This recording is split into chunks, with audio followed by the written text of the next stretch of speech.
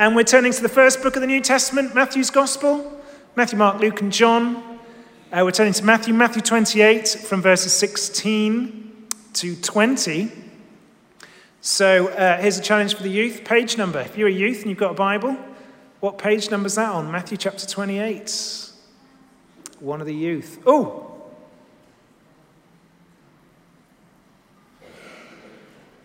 You got to be under 16.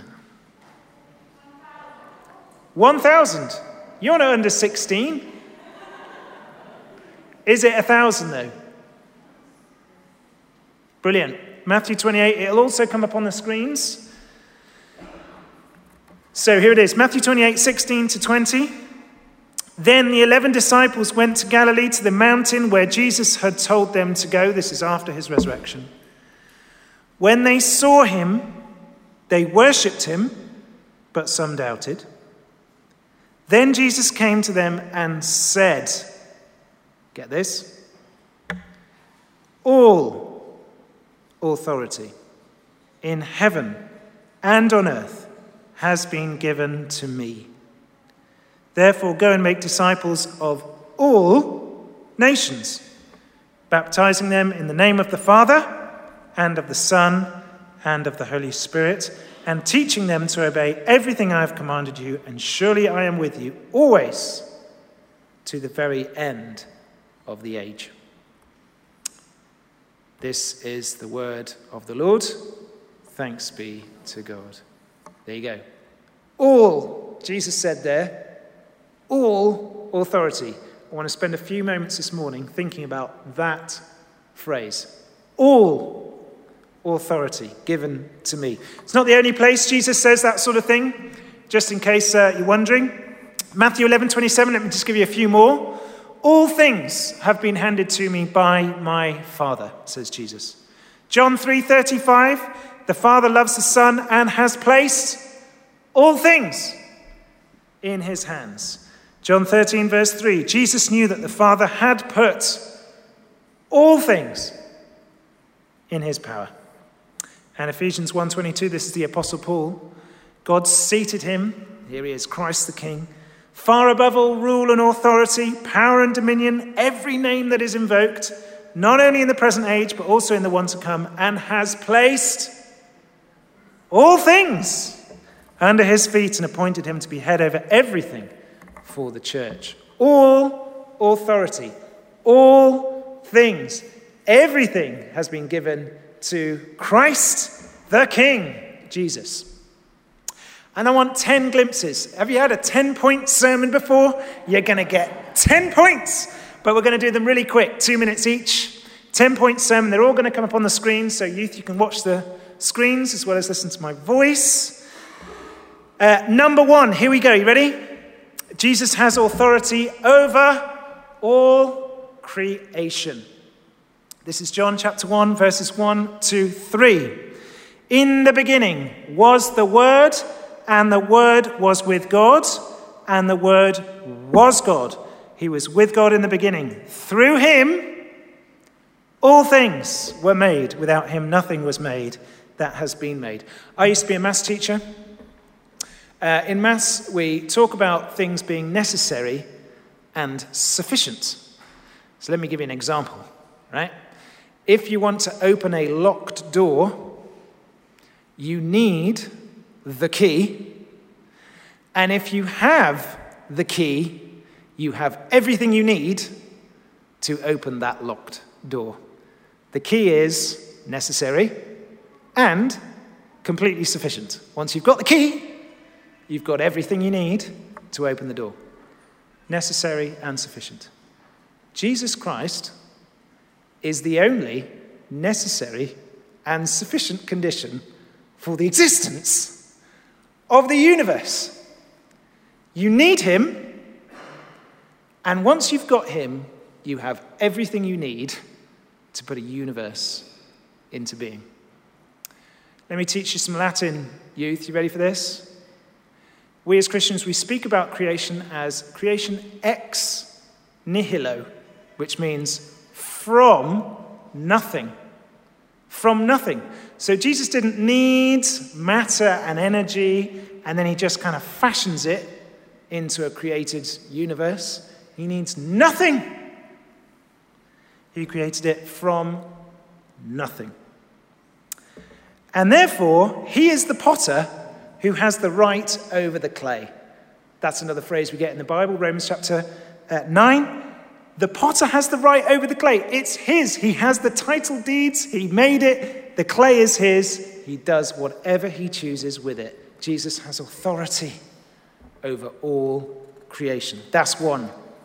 2, he has authority to sustain the whole world. That's why I found a picture of some massive pillars in that photo there.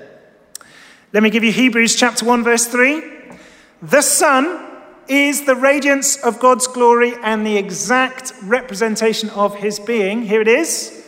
Sustaining all things by his powerful word. Here's another one, Colossians 1:17.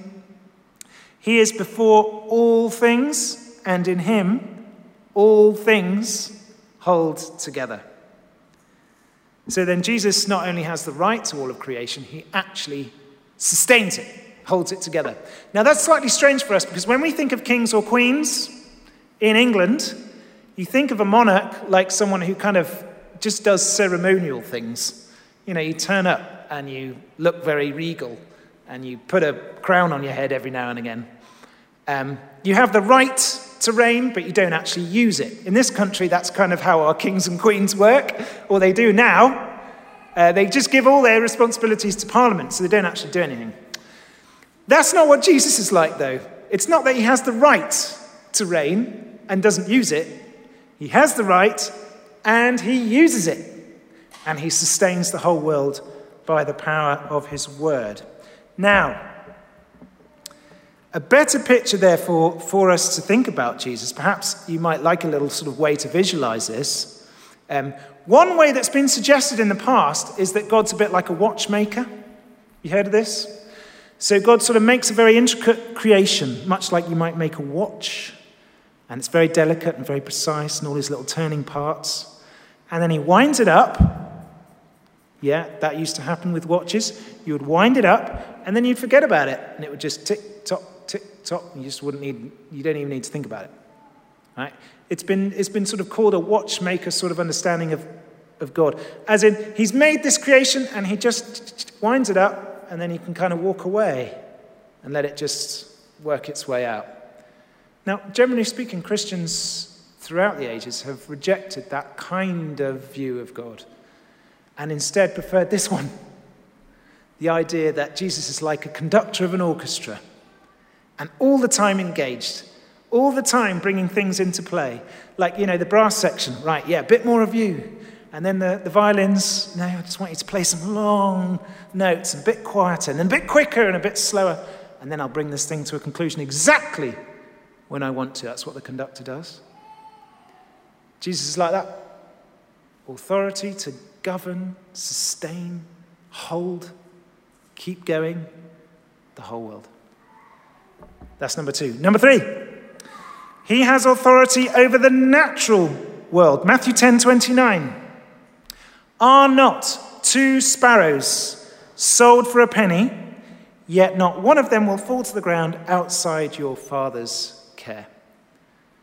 So youth, think about this. Think about Jesus was looking there for like the most trivial example. What can I think of in creation that no one really, that doesn't really come to mind? A sparrow on a branch, on a tree, in a forest somewhere, Who would ever think of it? You don't even see it, you don't even think about that. And Jesus says, no, the Lord does. And that sparrow won't fall to the ground without my care, without my say-so, says God. That's what Jesus says about his Father. And then the Father commits all that authority to Jesus. And that's meant to be an encouragement, you see, because if God's looking after a sparrow in the middle of a forest on a branch somewhere, then he's looking after you. Jesus has all authority to look after everything in his world. And he does so with the greatest of care. Are not 2 sparrows sold for a penny, says Jesus. I'm keeping my eye on every single one.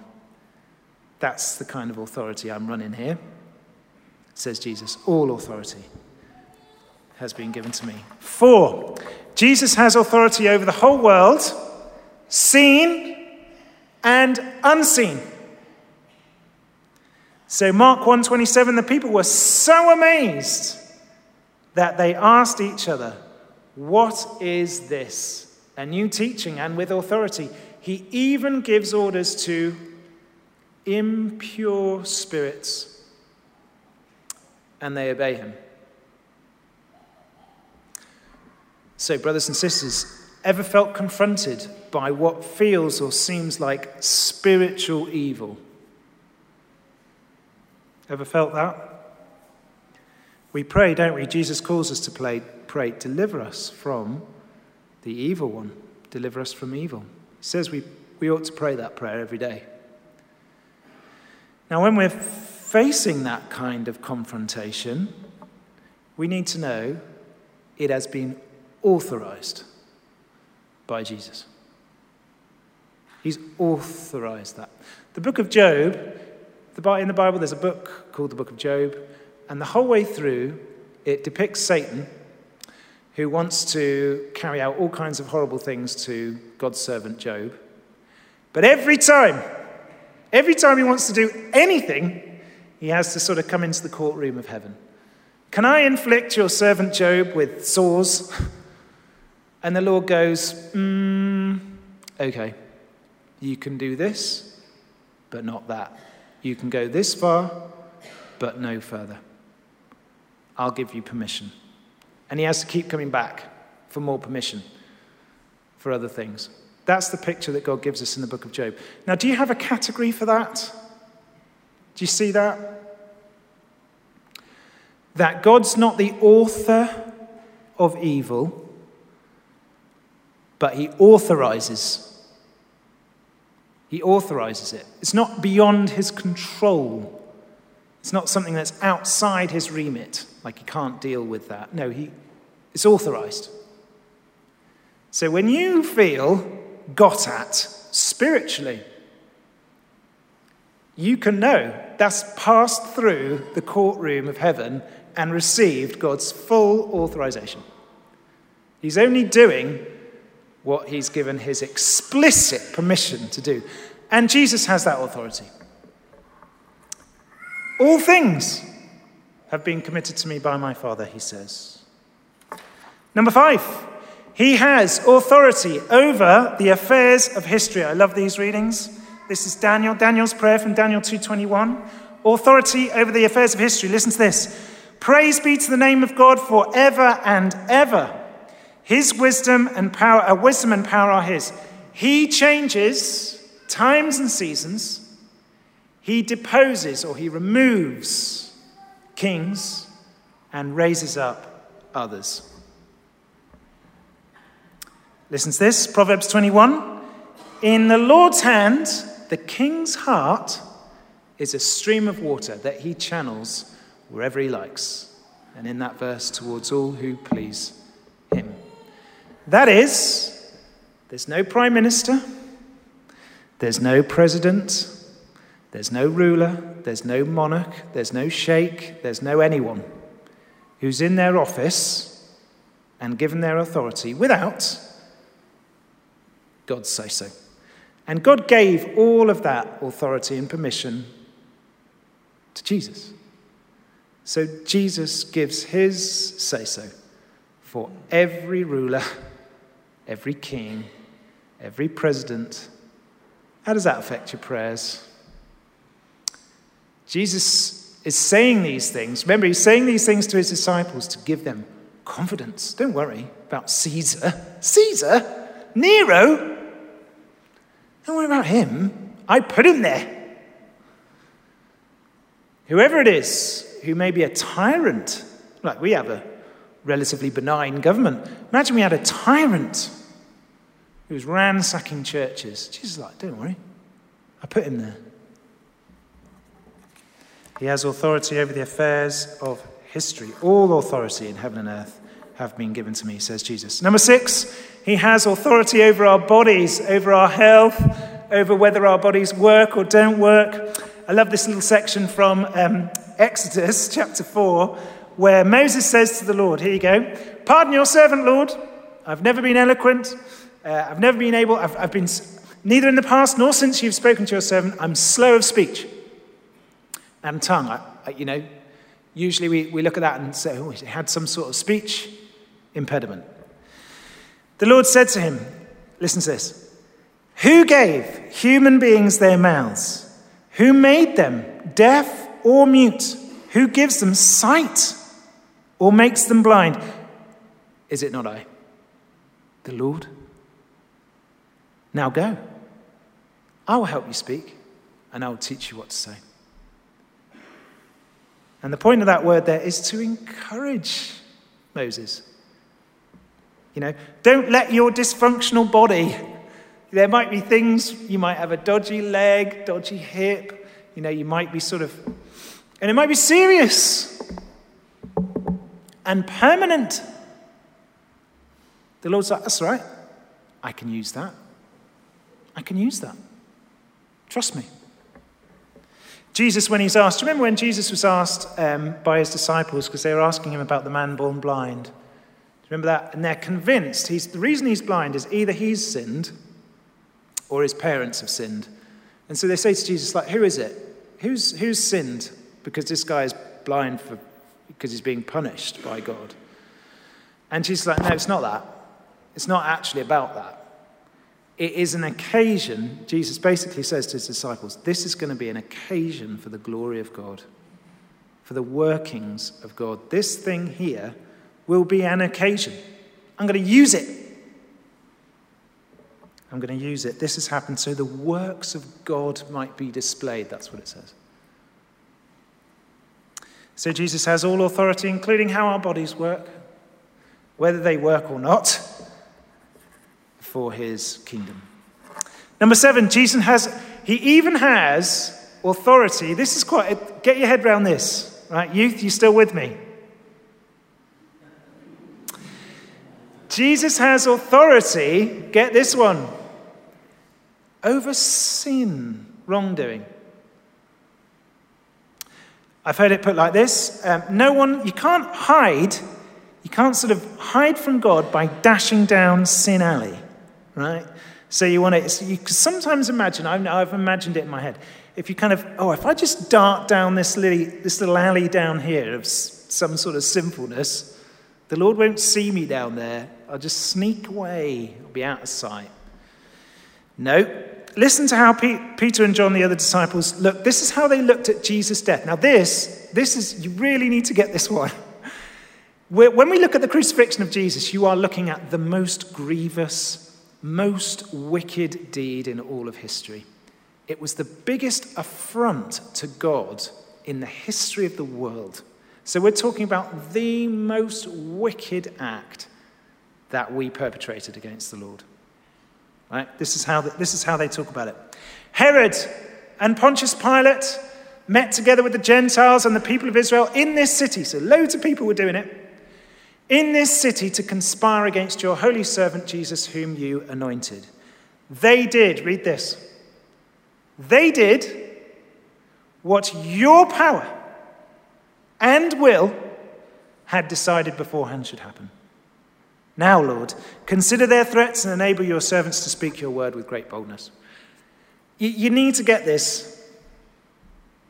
Even the most wicked acts that humans conceive of, like the cross, was orchestrated precisely by the Lord. Such that when the disciples looked at that, they looked at that and think, right, well, if God can work through that, then enable your servants to speak with great boldness. We can do anything. We can do anything. If you can work even through that, and through sinful people doing horrible and wicked things, then enable your servants. We'll just step out into your world and do whatever you call us to do. Because you've got it all. You're sort of orchestrating the whole thing. Number 8, Jesus has authority over people becoming Christians, opening blind eyes. Authority over conversions. Every time someone becomes a Christian, the authority of that belongs to Jesus Christ. So one of my favorite little sequences is in Luke's Gospel, okay? I tell you what, youth, if you can recall this, if you can tell this back to me after the service, you can have a prize. I'll find a prize in the office. It's a great little sequence. Rich young ruler comes to Jesus, right? Here's the story. Rich young ruler comes to Jesus. He said, what must I do to inherit eternal life? That's his question. Good question. They start talking about the law and various things. And then Jesus says to him, look, one thing you lack, go and do this, right? Sell all your possessions, give to the poor, come back and follow me. Nice and easy. Just sell them all. Easy. Give to the poor. Easy. Follow me. Done. Now the man it says he had great wealth, so he couldn't do it. He hangs his head. He walks away. And then Jesus turns to his disciples and he says, it's easier for a camel, right? Think of a camel. We don't see many camels. A camel to go through the eye of a needle than for a rich person to enter the kingdom of God. That's what he says. And his disciples listen to that and they go, what? What? How can anyone be saved? That's crazy. And Jesus says, yeah, it is impossible. He says, when people love money, that's impossible. You can't change that. Not by yourself. You cannot. If someone loves money, nah. You can't do anything. There's nothing you can do about that. Jesus says it's impossible. Except for God. So he says, with man, this is impossible. What is impossible with man is possible with God. And then the very next thing in Luke chapter 19, check it out, it literally comes next, is this guy called Zacchaeus, who, Luke says, was very wealthy. He's there. He doesn't seem to care, Zacchaeus, what other people think of him, but he's very rich, tax collector, chief tax collector. So he's got a lot of wedge. And he then sees Jesus. Jesus says, I'm coming to your house today. They have some dinner. He's converted. He's saved. He becomes a follower of Jesus that day. And you know that because he gives half of his money away and he pledges more. Salvation has come to this house, says Jesus. So the very next thing to happen, Jesus says, impossible with men. With God, all things are possible. And then he does it. And then he actually does it in the life of Zacchaeus. Now, I'm saying all this to you so that we have confidence. I don't know if you've lost it, maybe you haven't, but you need to hear that, to know that. The most unlikely person on your street, the most unlikely friend in the office, the most unlikely family member, all of the people who you think, these people will never come to a carol service, they won't darken the doors of any church ever, there is no chance, I can't even talk about Jesus with this person and they'll sort of shout me down or whatever. The least likely person, as well as the person who you think they're basically a Christian. Do you know that person who you think, this person they're not a Christian, but they act like a Christian. They're really, really lovely. You might think that person is just the tiniest little, all I need to do is just give them a slight nudge and they'll be in the kingdom, right? Jesus says, in both cases, it takes a miracle of my doing. That person who's they look like they're a fraction of a millimeter away from the kingdom. Jesus said, to get them over the threshold, that takes my work. And then you look at someone else who looks like they're a football pitch away. It still takes me. Now that should fuel your prayers. It's his work. So pray to him. Lord, would you do it? And just pick anyone you like. Someone you're speaking to this week, the hardest heart, what it looks like, pray for him. Pray for the most unlikely people. And 9, 2 more. Jesus has authority over death. This is so good, right? Do you know the apostle put two sentences together that are unbelievable?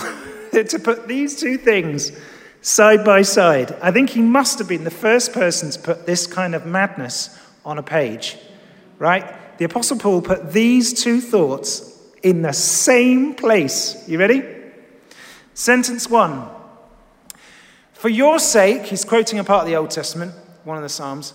For your sake, we face death all day long. We are considered sheep to be slaughtered. So he's saying there, as Christian people, we will die.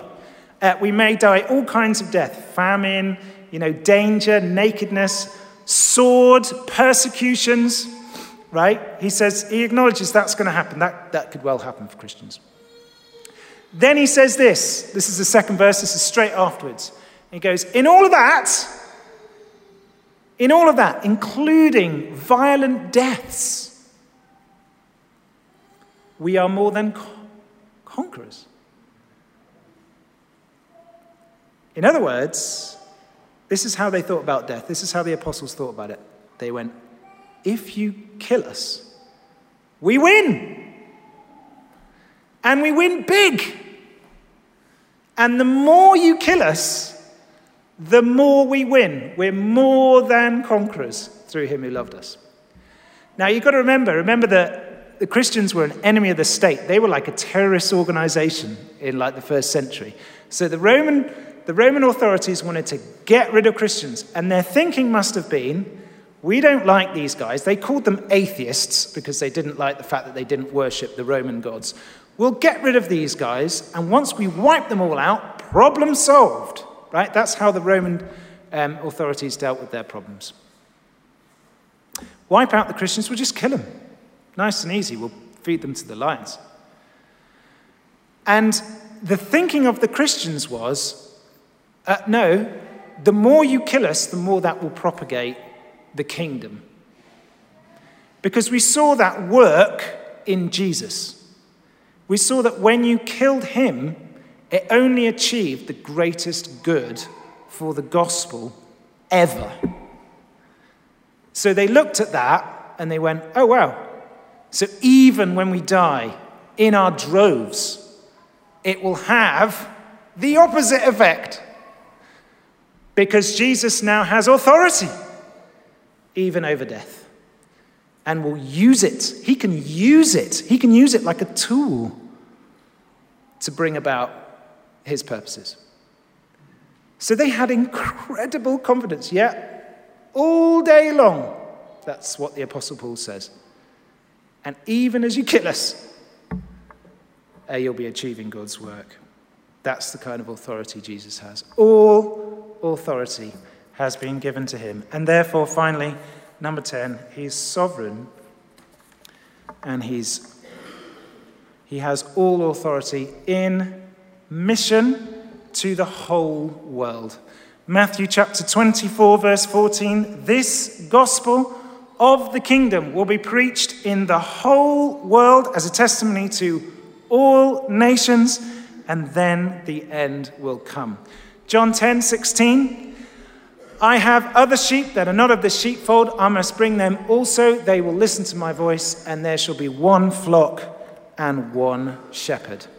So the point here is Jesus is saying, I will not fail. I will bring in the nations. There will be a mixed multitude around my throne. I will do it. I will achieve it. Do you want to be a part of it? And he uses us. And he's giving this instruction to his disciples saying, just go do it. If it helps, sometimes I think about a surgeon and their scalpel, right? We're in the position, if you like, of a scalpel, right? Scalpels don't do surgery, but surgeons can't do surgery without scalpels. So surgeons use scalpels, but scalpels don't do the surgery. Now, Jesus wants to fill us with that kind of confidence, namely, he's going to use you and me. That's what he's going to use us. He's going to use his church. He's going to get the work done, and he's going to use you and me. He's chosen to do it that way. And he wants to fill us with confidence that it will get done. It'll get done because it's his work. He's the surgeon. Right? He's going to do it. He will get it done. Right? Like a surgeon will get the operation done. Now, he needs a scalpel. He's going to use a scalpel. So whether it's me or you or another church down the road that's praying, he's going to get it done. He'll use his church wherever he finds it. He's going to get it done. You can't lose, but you want to be part of it. Jesus wants us to have that kind of confidence no matter what we decide to do next. Now, here's where I'm coming into land. I'm finishing here. My prayer, as I've prepared this sermon, is that this unleashes some big decisions for Christ. Bold prayers to pray for people who you think are least likely. That could be number one. Bold evangelism, so that you walk out those doors and into your place of work or where you're moving and living, and you're bold for Christ, knowing he has all authority, whether people come against you, whether they receive the message you give them, whether they take the card off you, whether they take the flower and say, no thanks, no, you're all right. Whatever it is, boldness. Jesus is going to get the work done. You're sitting in his hands, and you're going to take some bold steps because you know he has all authority. But thirdly, it may be even bolder. I wonder, we're talking about Christ the King, right? I wonder what the Lord is stirring up in maybe 1 or 2, 3 or 4, 5 or 6 hearts to do something even bigger for Christ. And it might start just right here. We're sowing a thought this morning. It might be that someone does something massive, like uproots, moves house, goes to some place in the world where no one wants to go, and I'll take the name of Christ there. I don't know if that kind of decision is just sitting on your mind as you think to yourself, here I am. I don't know what age you are. I could do that. Might involve learning a new language, might involve selling everything you have, might involve getting a lot of support, might involve a lot of prayer. It may involve going to the toughest places in the world. I joked with someone the other day about going to North Korea. I'm not joking, actually. Christ is king there. He's king there. That's a bit more. It's a bit more what it was like for Apostle Paul and the other disciples in the New Testament. A bit more like North Korea. So if it works for the Apostle Paul and Peter and John and all the disciples in the hostile environment that they were working in, you can do it in North Korea. Now, for some, there might be a stirring up for a bold decision for Christ. This morning, it's just starting. Jesus wants you to know, all of us, I've got all the authority. It's all been given to me. So you can just step out with great confidence into that decision if you want to make it. If it's the right one to make, if it's the right one for you right now, just go ahead. Do it. All authority has been given to me by my Father. Therefore, go and make disciples of all nations, baptizing them in the name of the Father and the Son and the Holy Spirit, and teaching them to obey everything I've commanded you. Surely, I am with you always to the very end of the age. Let's pray together.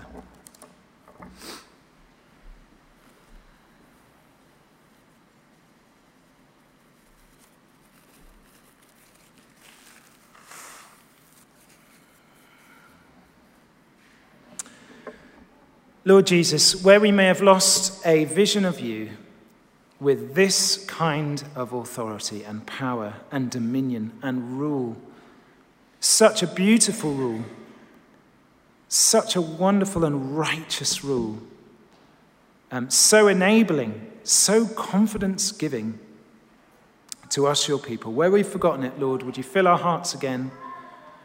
Would you ignite our hearts again with a flame, with a confidence, with a desire for your great name, Lord Jesus? And might it propel us, Lord, we pray, might it propel us to do bold things for you, Lord Jesus. We look at our Christian forebears, we look at the apostles, we look at the martyrs through the millennia, people who've laid down everything for you, Lord Jesus. They've bet on you 100%, and we know they've put all their life and everything they have in exactly the right place. When they put it on you, the King of all kings, who holds all authority, there is no better place. Father, might we do that? Help us to do that. Renew that in us, we pray, in Jesus' name. Amen. Amen. We're going to sing. We're going to speak the name of Jesus. That's the last song, I think. We're going to speak and sing his name. And we can use this song as a prayer and as a response.